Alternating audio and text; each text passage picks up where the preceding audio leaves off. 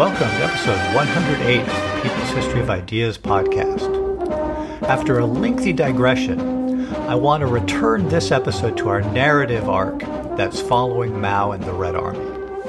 Where we last left Mao in episode 100, it was January 14th, 1929, and he was leading his forces out of the Jinggangshan base area in what was a combination retreat and surprise attack. The communist armed forces in the Jinggang Mountain base area had been reduced to a pretty dismal state by an economic blockade, and Kuomintang forces had surrounded the base in preparation for an assault. So, when Mao left the Jinggangshan on January 14th with his force of around 3,600 people, he was both hoping to get the jump on the Kuomintang by surprising them in advance of the Kuomintang's own planned offensive, but also he was planning on leading his troops off to find another base of operations which would not be as easy for the enemy to subject to economic strangulation.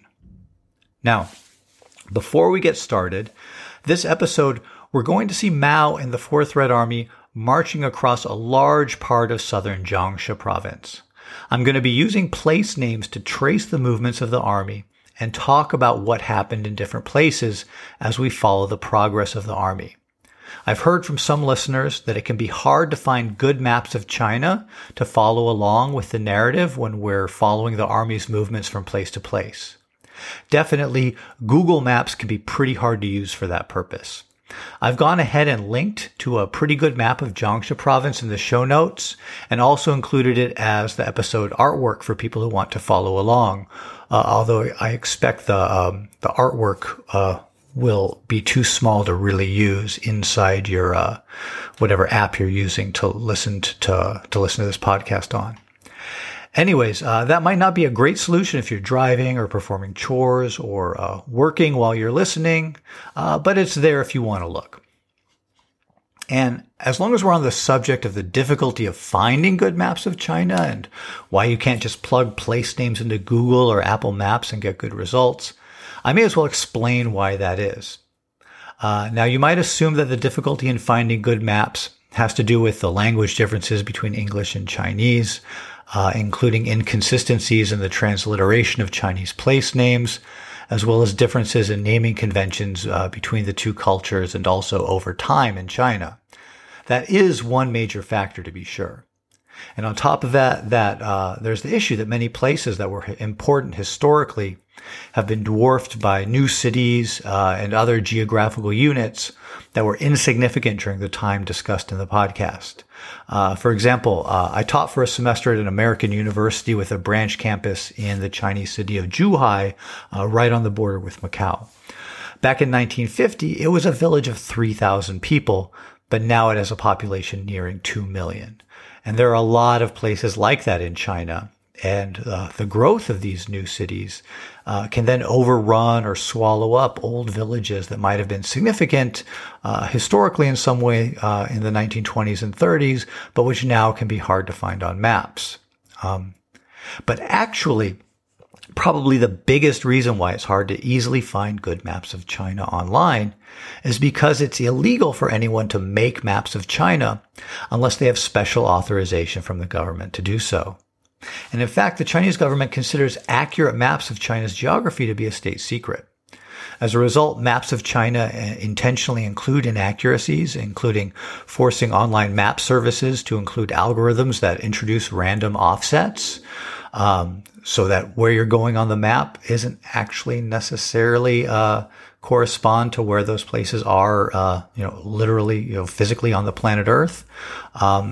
The result of all of this is that not only is a service like Google Maps way less useful for looking up locations in China, but also when you have a situation where, for example, British geology students got arrested for mapping fault lines, there are just going to be a lot less people making maps, and thus less maps available. Anyways, if you want to learn more about China's security laws regarding map making, I included some links in the show notes. Now, back to the Fourth Red Army. Here is how Zhu De remembered the departure of the army from the Jinggangshan on January 14th. Quote, At dawn, the column of gaunt and ragged men and women began creeping single file along the jagged crest of this mountain spur that connected Jinggangshan with the mountain range that runs southward along the Jiangsu-Hunan border. The stones and peaks were worn to slippery smoothness by no one knows how many eons of fierce winds, rains, and snow. Snow lay in pockets, and an icy wind lashed the bodies of the column that inched forward, crawling over huge boulders and hanging on to one another to avoid slipping into the black chasms below." End quote. That night, they surprised and wiped out a battalion of Kuomintang troops in Dafen, in Sichuan County. With this victory, the communists broke through the blockade and began what would be only the first of many forced marches that they would make over the following months, covering about 45 kilometers daily. They marched south, engaging landlord militias which were easily dispatched along the route, and looting food, clothing, and other necessities from landlord homes along the way. Around January 17th, they occupied the county seat of Dayu County.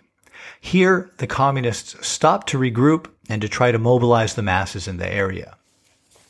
At some point during the second half of January, Mao wrote an interesting short piece titled "Notice Issued by the Fourth Army Headquarters of the Red Army," which was intended to quickly convey a sense of the politics of the communists, the political situation in China, and the need for revolution in a popular form. Because the only respite from marching and fighting that lasted for more than a day was during the communists' 3 days occupying the Dayu County seat, I think it's most likely that he composed this piece during that time. It was written in the form of a poem, with each line composed of 4 Chinese characters in order to make it easy to remember. I'm going to read it out here to give you a sense of how Mao was trying to appeal to the basic masses in southern Jiangxia at this time. The aim of the Red Army is democratic revolution. Our Western Jiangxia First Army's reputation has spread far and wide. The present plan is to move forward by divisions. Be they officers or foot soldiers, all must obey commands, be fair in dealings with the people, thus proving ourselves trustworthy. Wanton burning and killing must be strictly forbidden. All over the nation, oppression is unbearable. The workers and the peasants endure bitter sufferings. Local bullies and bad gentry and tyrannizing over villages and towns. High interest and heavy taxes rouse everyone's anger. White army soldiers go hungry and cold. The petty bourgeoisie pays extremely heavy taxes. The more imported goods there are, the harder it is to sell domestic ones. As for imperialism, who is there that doesn't hate it? The Kuomintang Bandit Party is completely reactionary. It says one thing and means another. They can't be too strong. Chang, Gui, Feng, and Yan, those are the 4 main factions of the Kuomintang, which had all united to finish the Northern Expedition and conquer Beijing in 1928, but now had split into different rival factions. Anyways, back to the poem. Share a bed, but not their dreams. Conflicts have arisen among them. The warlords will meet their fate. Food is what alleviates hunger. Medicine is what cures diseases. What the Communist Party advocates is exceedingly just. The fields of the landlords should be given to the peasants to till. Debts need not be paid back. Rents need not be paid. An increase in workers' wages must be borne by the bosses. 8 hours of work a day is just the right amount of time. The way the troops are treated urgently requires improvement. In distributing the land, soldiers are entitled to a share. Enemy officers and their soldiers must be allowed to switch sides. What they've done in the past will not be held against them. The method of progressive taxation is by far the most suitable. All exorbitant taxes and levies must be thoroughly swept away. As for merchants in the cities, they have hoarded bit by bit. As long as they are obedient, the rest does not matter. The treatment meted out to foreigners must be exceedingly strict. Their factories and their banks must be confiscated and taken over. Foreign investments and foreign debts, all are declared null and void. Foreign troops and foreign ships are not allowed to enter our borders. Overthrowing the big powers will bring joy to everyone's heart. Overthrowing the warlords means a thorough purging of evil. Unifying the whole of China is reason for the nation to rejoice. As for the Manchus, Mongols, Hui, and Tibetans, they will determine their own statutes. The Kuomintang government is nothing but a pack of scoundrels. Uniting to get rid of them, we thoroughly purge the corrupt regime. The workers and peasants of the entire nation are swift as the wind and powerful as thunder. The day when we will seize political power is not far away. The success of revolution depends on the popular masses alone. Let this be proclaimed on every hand, and everyone be roused to action. Commander of the Army, Zhu De, Party Representative, Mao Zedong. So this short poem could be memorized by propagandists with the Red Army and who went out and talked to peasants along the way when that was possible, like what the Red Army was trying to do during its 3 days occupying Dayu County. And it kind of quickly encapsulated a lot of the political positions of the Communist Party. Anyways, the Communists could only hang on for 3 days in Dayu. The Kuomintang was in hot pursuit, and the Communists were at a disadvantage. The Kuomintang approached stealthily, aided by local landlord militias, while the Communists were without the networks that they had been able to rely upon in the areas surrounding the Jinggangshan. On January 20th, the Kuomintang attacked with little warning, and Mao and Zhu were forced to give battle in unfavorable conditions. The Kuomintang inflicted heavy casualties on the Communists, killing hundreds, according to Zhu De's account. The Communists retreated, first southwest into Guangdong province, and then angling east to cross southern Jiangxia. This forced march retreat did not move in a straight line. Mao and Zhu adopted the tactic of what they called circling around or spiraling. The length of the distance covered in these spirals is actually so large that you can follow it on the province-level map of Jiangxia.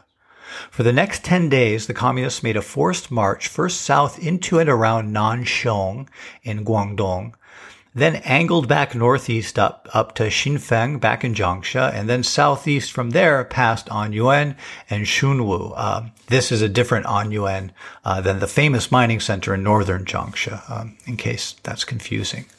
The purpose of the spiraling tactic was not just to shake off the enemy. Rather, the idea was to use the tactic to string out or spread out the enemy's forces, dispersing them so that they could be outmaneuvered, and so that the Communists could then rely on their own speed and maneuverability to concentrate their own forces and wipe out isolated portions of the enemy army and regain the initiative when the opportunity arrived. Although it would take some time for that to happen. Initially, though, the Communists were finding this very difficult, especially since they could not rely on getting intelligence and aid from the local population the way they had back near the Jinggangshan base area. As Mao later reported in his March 20th, 1929 report to the Central Committee, quote, "All along the way were places without party organizations and without mass support, and the pursuing troops followed us closely with the help of the reactionary militia. It was truly a most difficult time for our army," end quote.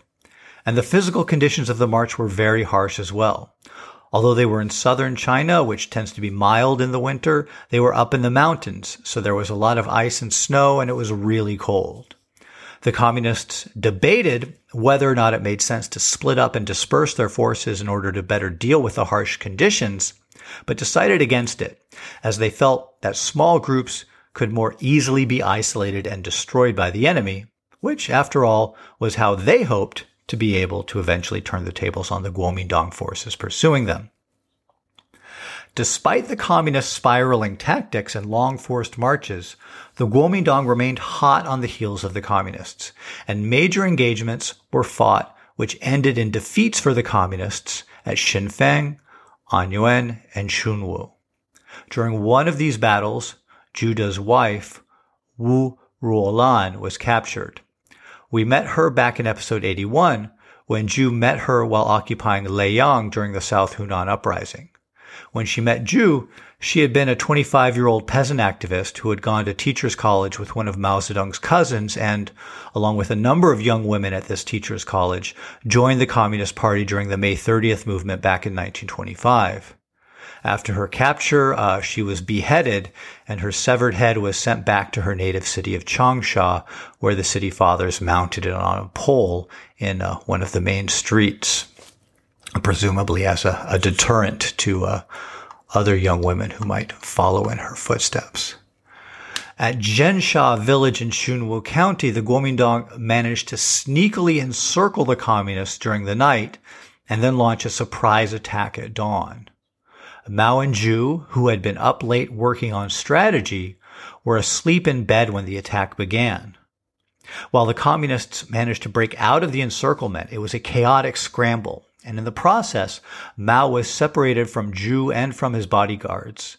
However, the retreating communists managed to outpace the Kuomintang and reunite their forces while retreating further east and further up into the mountains along the border with Fujian, near where the provinces of Jiangsu, Fujian, and Guangdong all come together. The communists arrived in that border area on February 1st and had 1 day of rest to collect themselves before they got word that the Kuomintang was headed for them. On this day, they had a meeting and made the decision to head back north with the idea of eventually making it back to the town of Donggu, to the southeast of Jian, where there was a party organization and mass support, and which was close enough to the Jinggangshan that they could get back in touch with their comrades there. So, when they got word that the Kuomintang was advancing on them, off the communists went again, this time retreating north along the border with Fujian, with the idea of later veering northwest toward Donggu. At this point, the Kuomintang made a costly military mistake.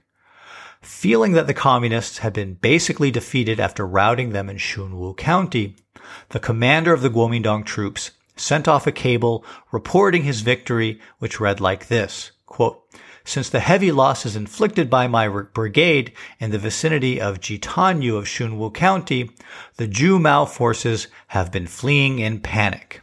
End quote. He thought that all he had before him was the final sweeping up of an already defeated enemy. But the communists moved north at too fast of a pace for most of the Kuomintang troops. And so, after a week of marching, when they arrived in and occupied the town of Dabodi, which you can find on the road between Ruijin and Ningdu on the map of Jiangsu, on February 9th, only 2 Kuomintang regiments remained close in hot pursuit of the communists. In the vicinity of Dabodi was a gorge several kilometers long, with dense forests and high mountains. It was an ideal site for an ambush. Mao called an enlarged meeting of the front committee in Dabodi, and an ambush was planned for the next day.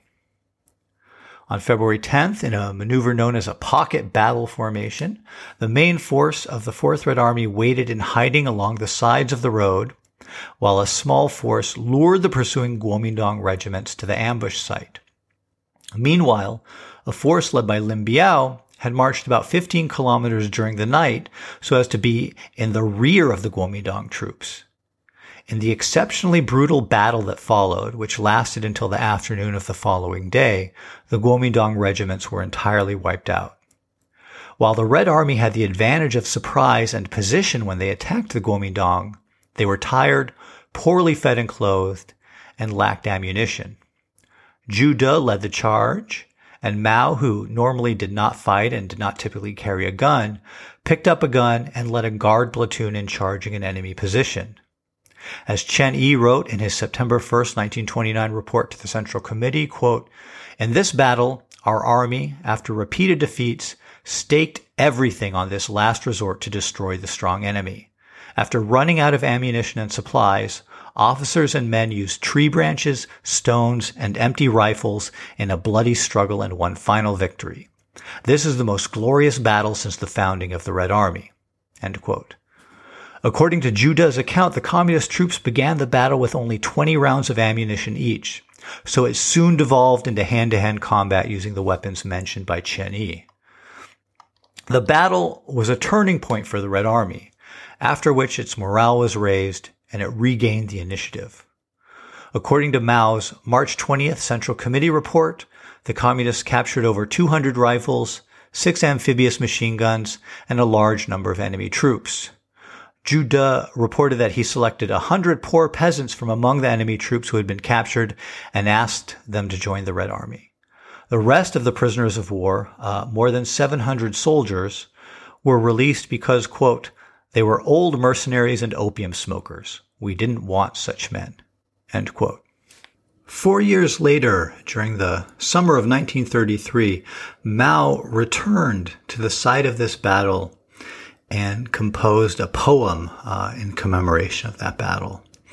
It seems like rather than wait till 1933, I think this is probably a good time to read out that poem. It goes like this. Red, orange, yellow, green, blue, indigo, violet. Who is dancing in the void, twirling this colored sash? After the rain, the sun slants back. Passes and mountains are dotted with patches of azure. That year, a fierce battle raged here. Bullet holes have scored the village walls.